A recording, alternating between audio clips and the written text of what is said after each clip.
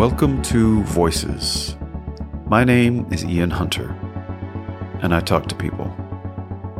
Today I'm chatting with writer-director Craig Brewer. We talk about the hustle to get things made, the filmmaking process, the importance of community, and a few other cool things. Stick around.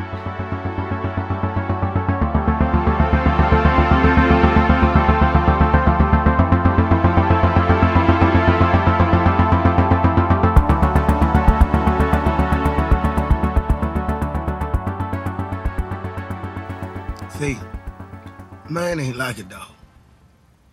And when I say man, I'm talking about man as in mankind, not man as in men. As men, well, we a lot like a dog.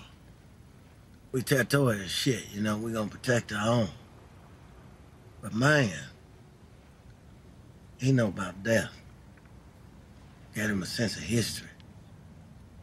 So with this said, you tell me what it is you want to do with your life. I totally get it. You also have a low kind of thing. One of the best compliments I think I had was like Eddie and Arsenio telling me that one day. They're like, "You should do radio, man. The voice of yours." So, yeah. Coming to America, it was. Well, I went over to both of them and I was like giving them a note while they were talking, and I was like way down here, and they were like, "Damn, man." When you yell action, I'm sure that's loud. Not really. You see the new Mustang? I did see the new Mustang. Or I don't know if you're a big car guy. I know you had the same one for like 15 years. I've had the same Mustang since 2005. And I dig that about you. Well, it was a special car. It's got a special story to it. Was that like hustle and flow check thing? Well, what it was, me and that first splurge kind of thing. Me and my wife at the time, we had an old Subaru that we were splitting between the two of us. So hustle and flow happened, but I really didn't get paid a lot for hustle and flow. Like a lot of people think that I did, but not really. Like we made the movie unbelievably cheap for movie standards. There was a special category that we could be put in where we were modified low budget scale, which means because we had a certain percentage of minorities. I don't know if this is still the same, but back in 2004 it was, where if you had a certain percentage of minorities or physically challenged people or anything like that, then you could qualify your movie under a different SAG and union budget. So we made the movie for like $1.7 million or something like that. And I knew that I was doing Black Snake Moan, and I knew I was going to get a nice back then for me. That was like, oh wow, I'm going to like have enough where I could buy a car, and my wife could buy a car too. Yeah. Oh yeah, because she was it an A7. She hit me. I remember seeing her, and I'm a car guy, so she had this out. Okay, so I wanted a 2005 Mustang. Mm-hmm. So I went down to the Ford dealership on Summer Avenue, and I was going to buy a new one when that check came in, which was probably about a month or two away. And I went to the car dealership and I got in a new 2005 Mustang, and it was black, and I drove it around with the dealer and I liked it. But as I was driving back, I noticed that there was this white Mustang with two red racing stripes up on this like lift. And I said, well, what's the story with that girl right there? And he was like, well, that's actually a used car, but the story behind it was that this guy fell in love with it, bought it, brought it home, and his wife freaked out, and he had to return it that day.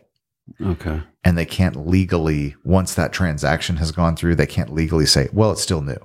So it was driven once. New to you. It was driven once. And he said, do you want me to have it come down and we could drive it around? I was like, well, sure. So I got in it, and I just felt like, oh, this is the car that like Sam Phillips would buy. Yeah. So I came back to the dealership with the dealer, and I said, well, here's my problem, is that I was thinking that I was going to buy a new car in about 2 months. That's why I'm just driving these to see, if it's something I definitely want. Yeah. He goes, well, why can't you just take this one? I was like, well, because I won't be able to buy it for another couple of months until this check comes in. I can't have you keep a used car here, but I assume you'd be stocked with new cars. And so he said, well, we'll tell you what, Mr. Brewer, here's what we're going to do. You're going to write me a check for how much this car costs, and I'm going to go put it in my desk.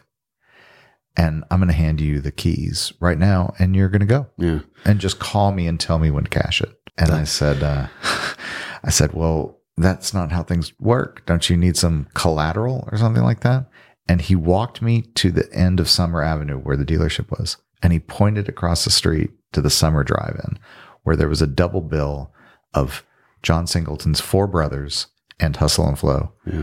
And in his Southern accent, he was like, that's about all the collateral I'm gonna need. And I was like, this is just like it was probably like one of my best days. Like that was a victory for me being able to just roll out of there. And seems like a very Memphis moment too. Like only at a car dealership on Summer Avenue could that with a drive-in movie theater across the street. I mean, that's just not, you can't find that in any other city.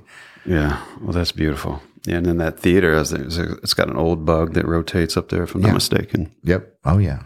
I still go there. Well, that's cool. That day will be in my life at some point, and it will involve a Porsche. But you're going Porsche. I mean, I've always been into since risky business. German sports. I think that's what it was. My mom showed me that as a kid. A chocolate brown 928. It's beautiful. Is that a 5.0? The way you got? I did. Yeah. Okay. Yeah. So you're just gonna hold that. I think I'm going to hold it. As a matter of fact, after I told myself when I get my next directing check that I'm going to spoil my pony a little bit and get new interior and maybe get a better sound system. That's cool, man. To hold like that, that's a cool thing instead of trying to sell it or something. Yeah. Did you get your kids' cars or anything like that? Or? No. I got to hand it. My son, pretty self-sufficient without it. He made a thing about just wanting to be able to pay for his car. So and he got a job and did. That's great. I love that story, man. That's a great car story. Well, thanks, dude, for being here. I know you're busy. I'm trying to not nerd out with you for 5 hours over film shots and things like that. Too technical, but. It's good to have a film guy in the seat in front of me. Nerd out.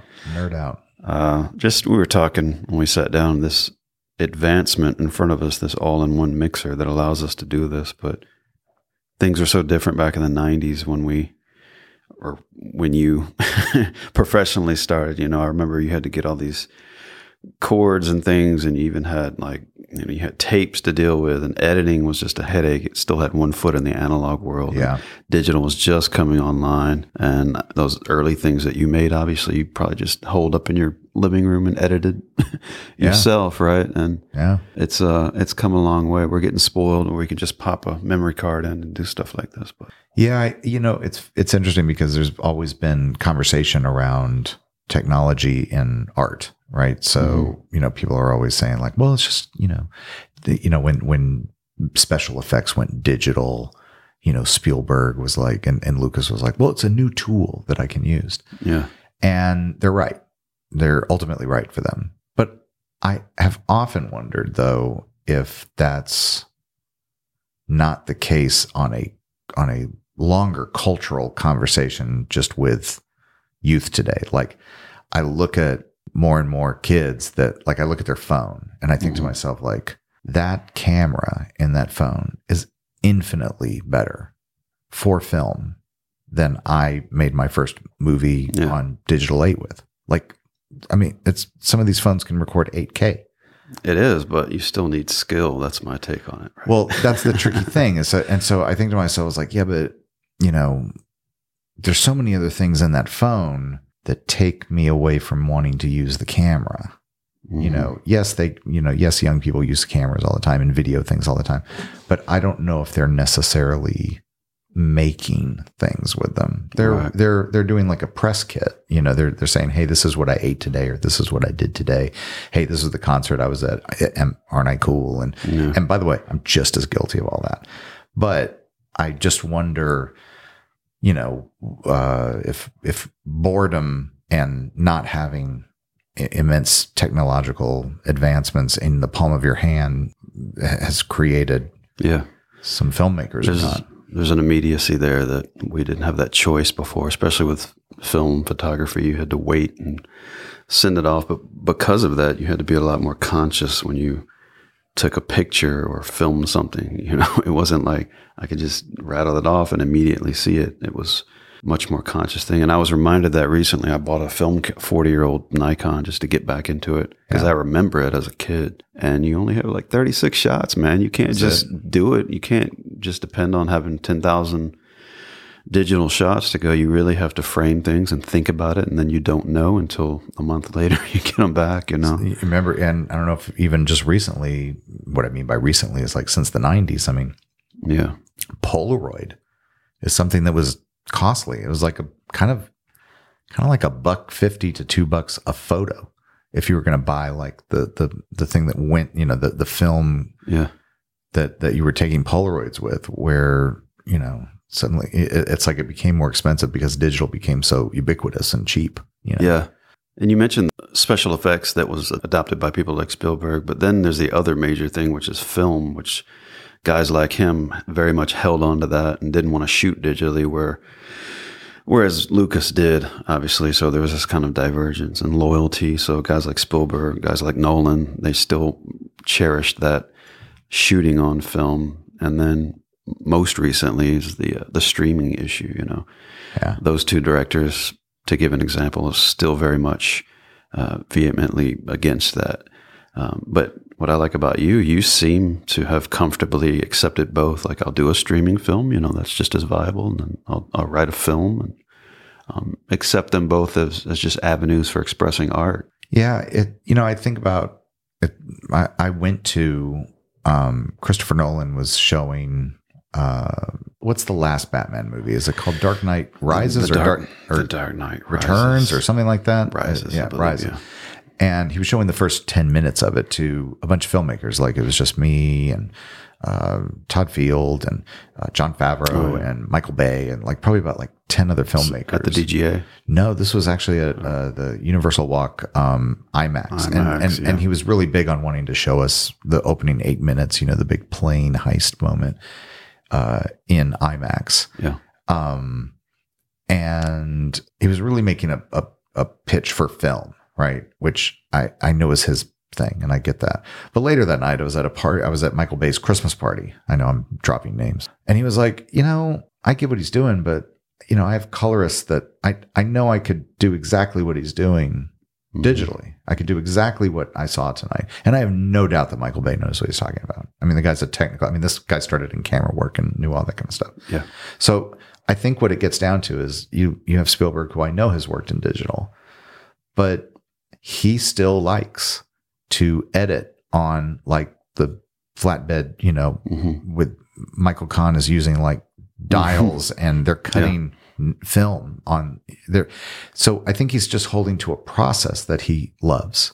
Yeah. It's not necessarily that he's like holding to this tradition because, to be honest with you, there's a lot of reasons to get rid of film. I mean, it's not necessarily the greenest of all things. We are that all that film does not just magically disappear, so I kind of get it, but I've also filmed, Hustle and Flow was done in Super 16 millimeter. Black Snake Moan was done in Super 35. So it was the Footloose movie I did. But then when I went to do Dolomite, Netflix, if you're making a movie for Netflix, the rule is it has to be digital. Because that just helps their process, their flow. Right. Okay. Yeah. Yeah. I mean, I don't see Netflix like waiting for 2 weeks to have something shipped and processed. There's a whole like couple of months long process after you deliver your movie that Netflix has to go through with all their movies, because you got to remember they're translating it into so many different languages, and it's a global footprint on something, and then making sure that there's the image that they're putting out on all of the different on this platform like has quality control thresholds. Right. Yeah, that's cool. One thing I don't think they've done yet is separate commentary tracks for Netflix. Do they do that now? Or making of? You still have to buy like a CD or They don't. I mean, I love commentaries. I did one for Dolomite, but what was interesting is that it was done completely separate from Netflix.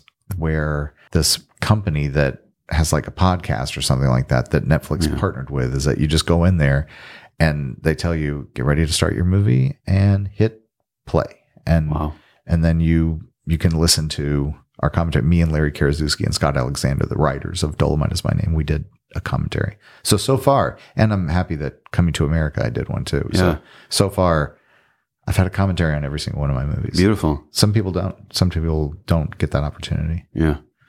I've noticed that too. Back to Spielberg, he never does it for his movies. But I understand. Yeah. But it would be cool to have that option. But I understand their stance. Probably like 99% of people who are on Netflix are not going to watch it with a commentary. But it would be nice to have that, or have the making of, or behind the scenes stuff. Yeah. People would watch that. So, Hustle. That was your mark. That was the one. The little engine that could. Yeah, it's such a great story, man. How that movie got off the ground, and you hear that so many times of movies or stories or books or people getting doors slammed in their face, and you wanted to have a budget, and then you had to go through all these different people, and you landed on John, which was the absolute best thing that could have happened. Totally. But I love those stories, and I think about that stuff, that kind of serendipitous or happenstance, If you had gotten what you want, if you went to the first studio and they gave you the check and you made it, it would have been a great film, but the journey would have been different.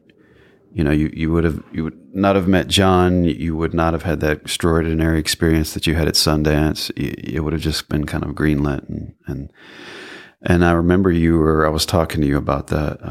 Is it Sheridan who directed? Was it the 50 Cent movie that came out around the same time? Jim Sheridan. Yeah, and I shared with you that me and my best friend had just watched Hustle back in 2005. And before that, they had a preview for 50 Cent, that 50 Cent movie. What was it? Live, Die, Try. I think there's something to learn from this, isn't there? Yes. Here we are struggling. Well, it seemed very commercial, and then your movie came Get on. Get Rich or Die Trying. Yeah, is that what it was called? I think it was. It seemed very polished, and this was just going from the trailer, and then your movie was just saturated in this kind of authenticity, this hustle, and so these gems that evolve and emerge from these hardships of getting things made. And, I think about your film. I think about films recently like Dallas Buyers Club, just shoestring stuff. And then it goes on, not that it's about the awards, but something about that journey made it become even more special, if that makes sense. And I think you said you had an encounter with Sheridan when you were editing or something like that. Yeah, I'm surprised you remember that. I can't remember when I've told this story before, but I was, Paramount had just bought Hustle and Flow, and they were now going to be casting Get Rich or Die Trying, because they had not made that movie or finished the movie or whatever. But so I was coming onto the lot, and one of the executives that I had come to know since they purchased Hustle was walking towards me with Jim Sheridan. And they introduced it, and I did not know the movie he was making. Okay. So I was like, I was a huge fan, and saw all his movies up until then, and he looked really kind of thrown, a little disturbed, and I didn't know what was going on, and even the executive was a little awkward with everything. So I was like, well, Craig, we just watched your movie. I was like, oh. And so now there's a pit in my stomach thinking like, oh, this guy hates my movie. Right. Because he just seemed a little thrown a little bit. Yeah. And he said, great. He's Irish, so he's swearing, he's like, it was a great movie. And I was like, oh, thank God. Great man. And he goes, but I was here to look at Terrence and Terrence was later in Get Rich or Die Trying. I don't know if you remember that. Terrence Howard is in that movie. Okay. And that's why he was watching that movie. Yeah. He wanted to see Terrence. Yeah. But he got really thrown by the fact that he was like, I don't know, the movie I'm making is about a hustler who becomes a rapper, and you just showed me a movie for maybe, an eighth of what we're making our movie for, and it's really, really good. Yeah. And so it was a weird compliment moment, but I know what you're talking about. As a matter of fact, after we do this podcast, I was having a coffee with my daughter, and she was asking me what I have to do. And I said, well, I'm going to be talking to that man, Ian, that we saw earlier. and then I have a budget meeting on this new movie that I'm going to be hopefully shooting in March of next year. And I said, the thing that I really want to do is I got to get the budget down. And she was like, well, are they making you do that? And I said, no, I want to do it. I want to get the budget down. And she goes, well, isn't more better? And I was like, actually, I'm now older, and I realize that that's not the case. That, for one thing, you're held to that when the movie starts making money. And if you've made the movie for a lot of money, then you're held to a higher standard of box office. And we're in a tricky time right now. And I don't know if we're going to do that. And I was like, but the bigger one is that I've made movies for less that have done pretty good. And, there's something to that kind of go get them, that not having a lot of money sometimes creates better art. Yeah. There's the one for them, one for me thing too. A lot of directors, again, Spielberg, he'll do the big fanfare thing, and then very personal films or something the studio wants you to make, and that might afford you an opportunity to write and direct something a bit more intimate or close to your heart. But you've worked with Eddie twice now, so I see that's probably going to be a thing. Yeah, we definitely are going to be working together again. It worked really well. It must have been so surreal, like calling action, and Eddie's in front of your camera, man. Yeah, it was. It really was. But I also think that I've gotten to see something that I know seems kind of obvious to everybody, but he's a really good actor. And I know that us fans have always known that. Like the Globe would leap to their feet if one day Eddie won an Academy Award. Like they would just go like, of course Eddie should win an Academy Award. And he seems to me to be somebody whose potential is still very much untapped. Completely. Even though he's in his 50s now. Yeah. Well, because, and that's something that I've learned with the two movies that I just made with him, is that he's occupying a different turf than we've kind of had him in before. In his early days, he was brash and young and single. You kind of saw him as that leading man that like women wanted to go to bed with. And, but now he's he's father of 10 kids. He's now officially a grandfather. He joked on Saturday Night Live. He's usurped Bill Cosby, not just because of the scandal, but he is Mr. Family Man. And I think that some people would then go like, oh, does that mean he's going to do more Shrek movies? And I don't mean that. I mean he's able now to do roles that are different than what the burden of a leading man needs to have. So, you look at a Paul Newman and you go like, oh yeah, of course he's got some fantastic films when he's younger, but man, The Verdict is pretty amazing. Mm-hmm. Color Money is pretty amazing. Yeah. And it's because he's lived a life. He's older. A man gets older, just something happens, right? Right. Lends itself. Yeah. But also just comedic actors, the great comedic actors, there's something incredible when they shift into doing a dramatic role, which is, I don't know what happens there, but you see it with like Robin Williams and Good Will Hunting.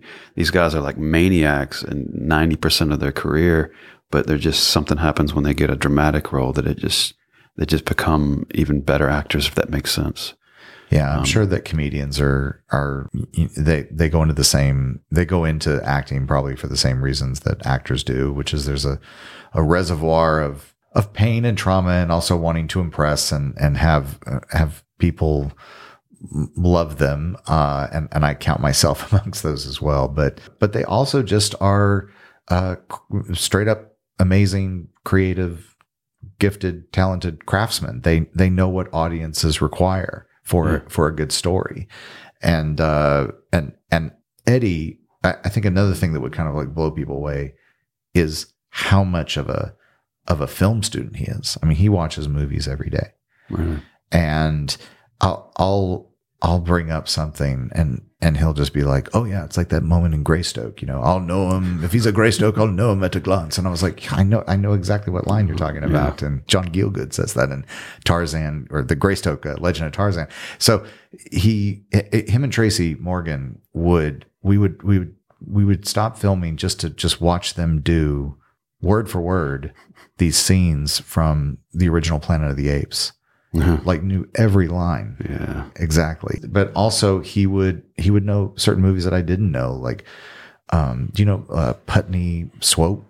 I've never heard of this movie. Sounds familiar. Yeah, Robert Downey made it, not Junior, but Robert Downey directed it, and it is a crazy movie that. And he knew it. He knew it. Yeah. So he's really.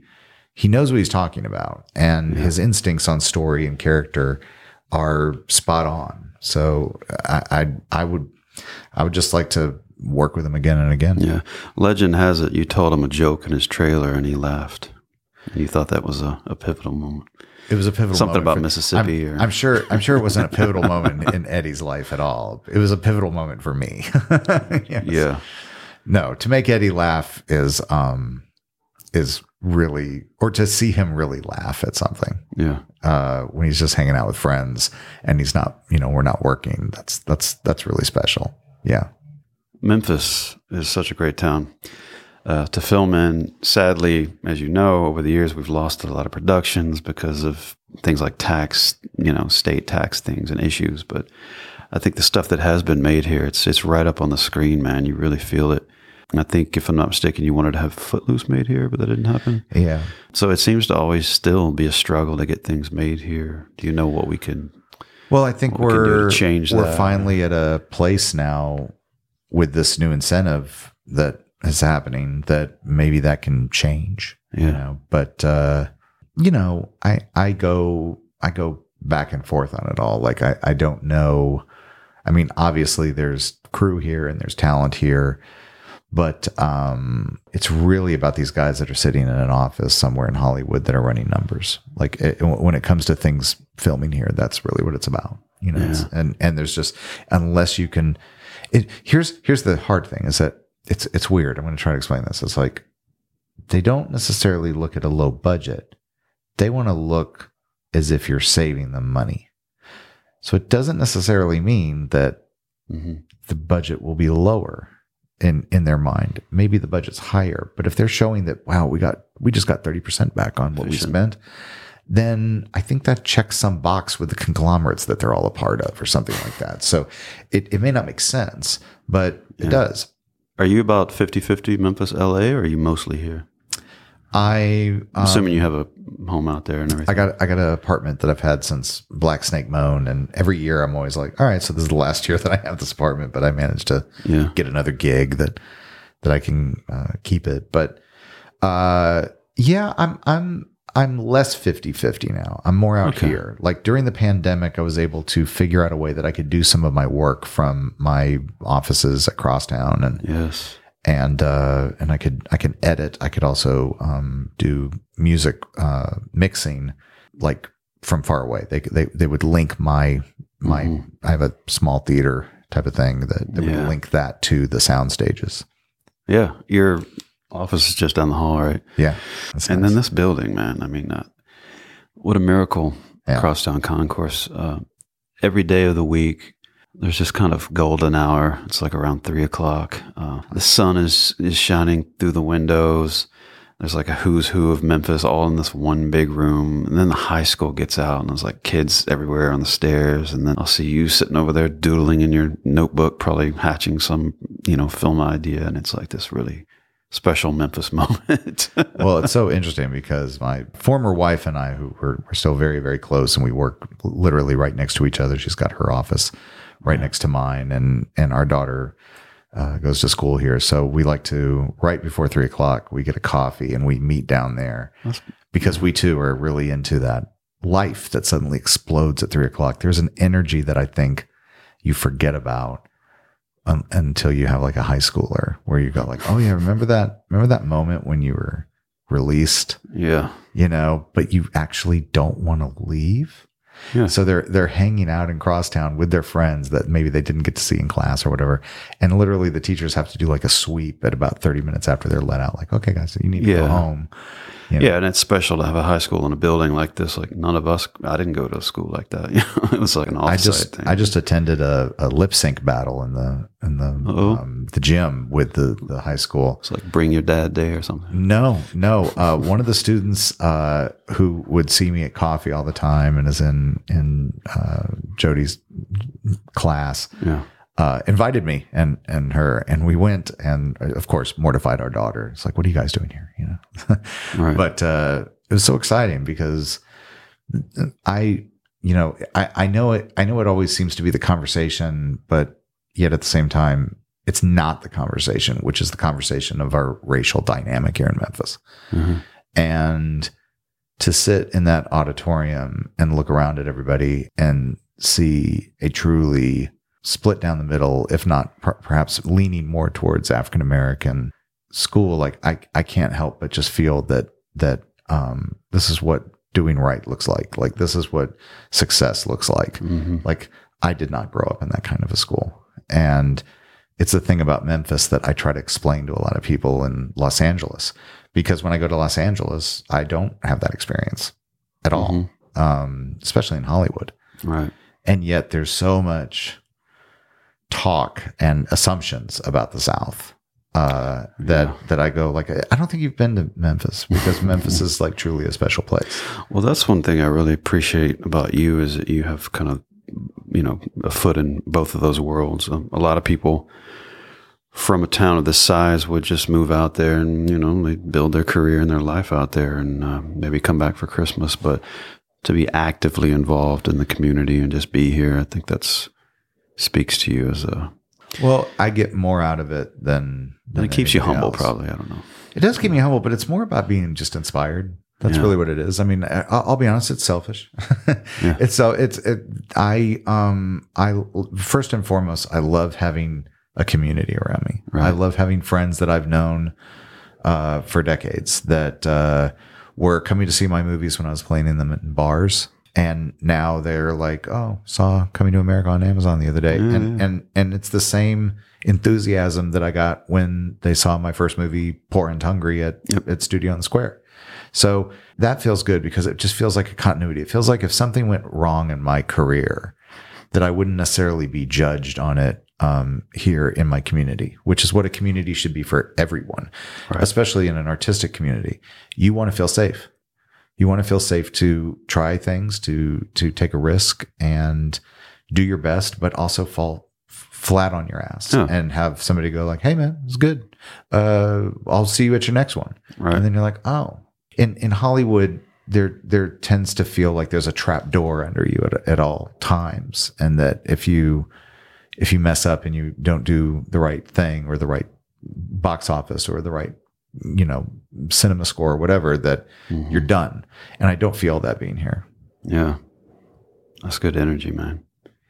Well, the cinema is a sacred space, for me. I don't know how you feel about going back out into the cinemas and the theatrical experience. I think it's great to finally this summer see people out into the theaters locally. And the streaming stuff is cool, just to be able to sit home and watch it, but there's just nothing like getting out into that theater, man. It's just a special, truly special thing. And I pray we always have that, just sitting in a dark room with people. I know that people are still very doom and gloom about it, but I don't think it's going to be going away. Yeah, I don't think so either. And I don't think it's going to be just, okay, it's Top Gun from here on out or big tent poles, because you just never know what's going to explode. Yeah. And I just don't imagine that every single theater is going to close, that there'll still be these theaters, but they're going to have other screens. So the problem that we have right now is just there's not any movies to go see, Yeah, especially during COVID, there was a bunch of like weird stuff out. I just didn't. Yeah. I managed to go see Tenet and was about it. And then we'll always have indie houses and independent and stuff like Black Lodge. God bless them. That's an awesome space. But, it is.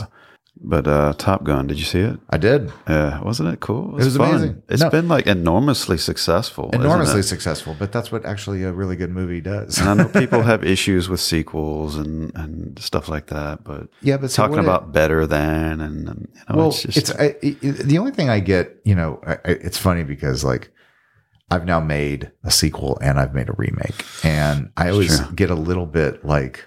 When someone says like, I like your Footloose better than the original. And I go, well, hold on a second. I'm like, no, wait a minute here. Like, I'm very proud of my movie, but I grew up on Kevin Bacon's Footloose. That's my Footloose. And people who say that are different generation, usually a younger person. Well, such as my daughter and all of her friends, which by the way, that movie's having a renaissance right now because of Miles Teller. Because Miles Teller became like a mega star. I mean, he's been around for a good minute and doing great work, but like Top Gun suddenly like put him in the stratosphere. And now there's TikTok videos where 13-year-old and 14-year-old girls are just like, they can't get enough of Miles Teller, and they're going back and watching all his movies. It's the mustache. It's, I do think so. But, yeah. And so I look at Top Gun, and when people go like, I think it's better than the first Top Gun, I go, you can't say that because it is so good because the first one exists. It's good because it's continuing a story that really, really worked. And then you're with our last movie star. I mean, Tom Cruise is our last movie star. I think so.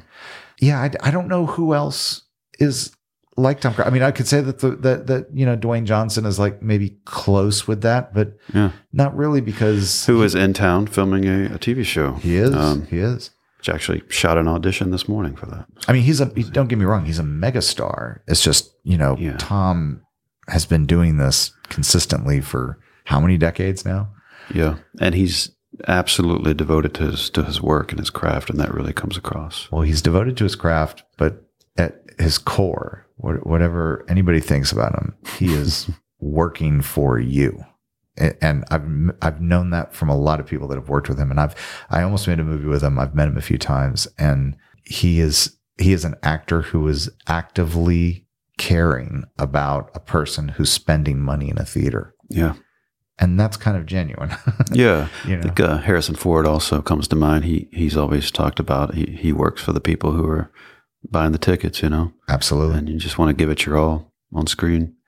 But Top Gun was cool. I mean, I saw it. I had to go see it. But, and I went. It was special because I saw it with. I think everybody went to see that with somebody older, like their dad or something. So, well, that's how I felt about when Coming to America 2 came out during the pandemic. Like I was a little bit bummed that I didn't get my day in the theater, And it's so funny because I was supposed to go up against West Side Story, and it was going to be a December. Yeah, and I think I probably would have beaten it in terms of box office, right? Yeah. Because I just think that Coming to America, it was at a time with, I think people just want some comedy. But I do feel really special though that it was this moment where everybody could do kind of that. Like everybody got grandma over, they got the kids over, and everybody had like a Coming to America party.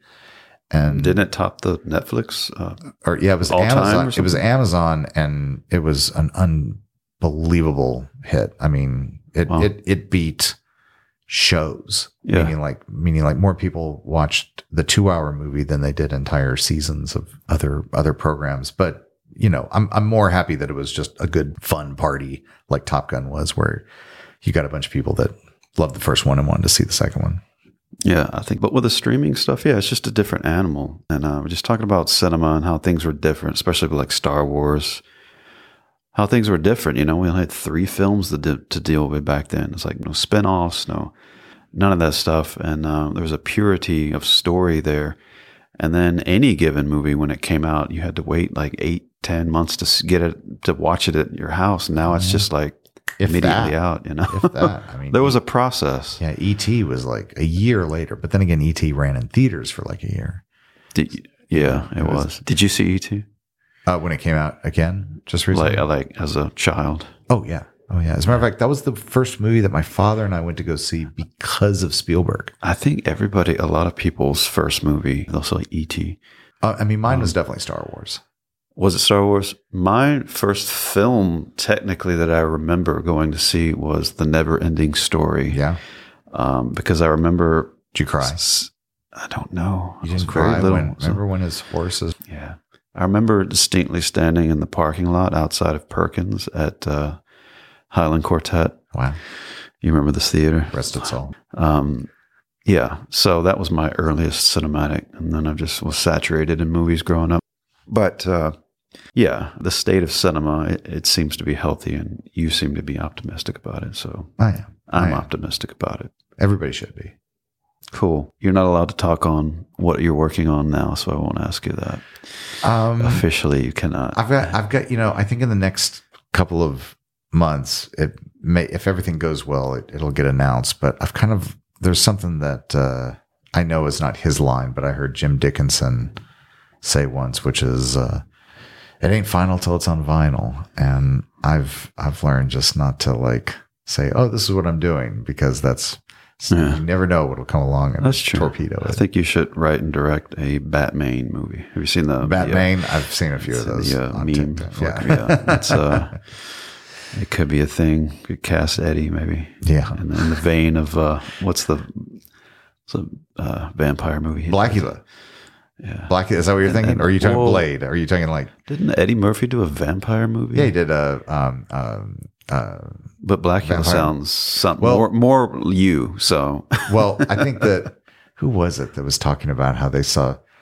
I can't remember what comedian was talking about how they grew up watching Blackula, and then when they saw Dracula, they were like, "Oh, this is like this is a version of Blackula."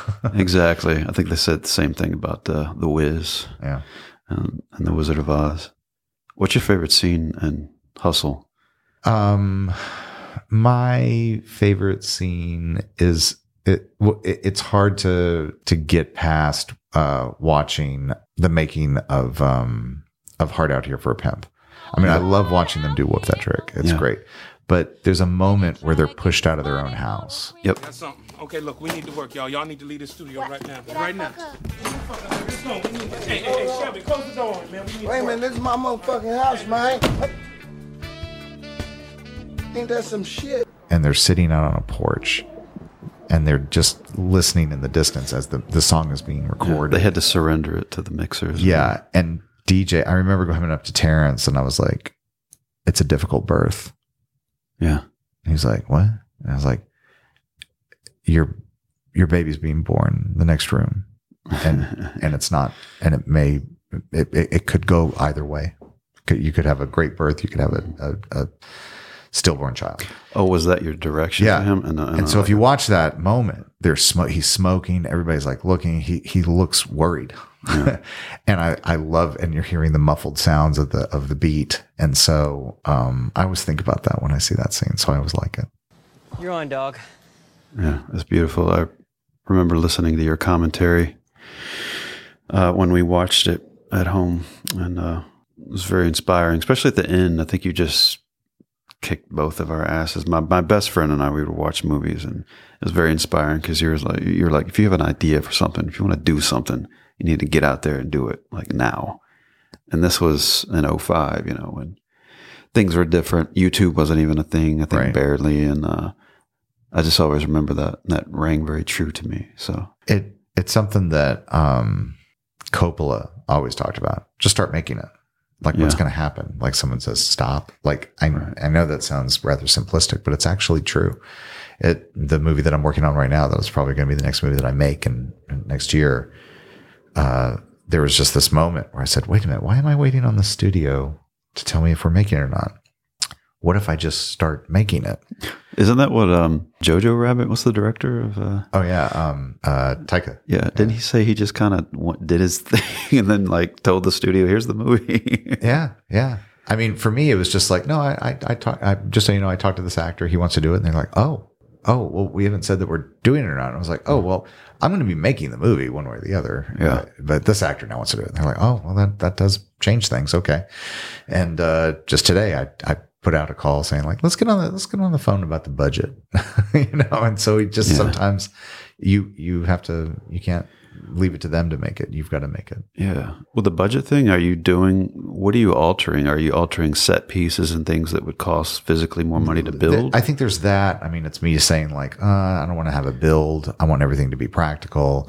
So you'll just write the scene slightly differently? No, but I do think that I will have to kind of maybe go back into the script and see if there's some things that I can cut and also go like, all right, do I really need this many days to film it? Even though I would love to have that many days, I still have, I've shot on, for television. I know I can do more for less, and maybe I don't need so many days. And so every day costs a certain amount of money. Well, my favorite thing from that movie is just the classic line, everybody got to have a dream. It's something my dad said to me a lot. Really? Yeah. So I took that from him. Beautiful. Well, thank you, brother. Thank you. Thank you for your time, man. And it's a blessing to sit down with you and talk cinema and talk Memphis. And let's do it again. I hope to find myself in your viewfinder again one day, my friend. Sweet. Thanks, brother. Thank you. Bye-bye.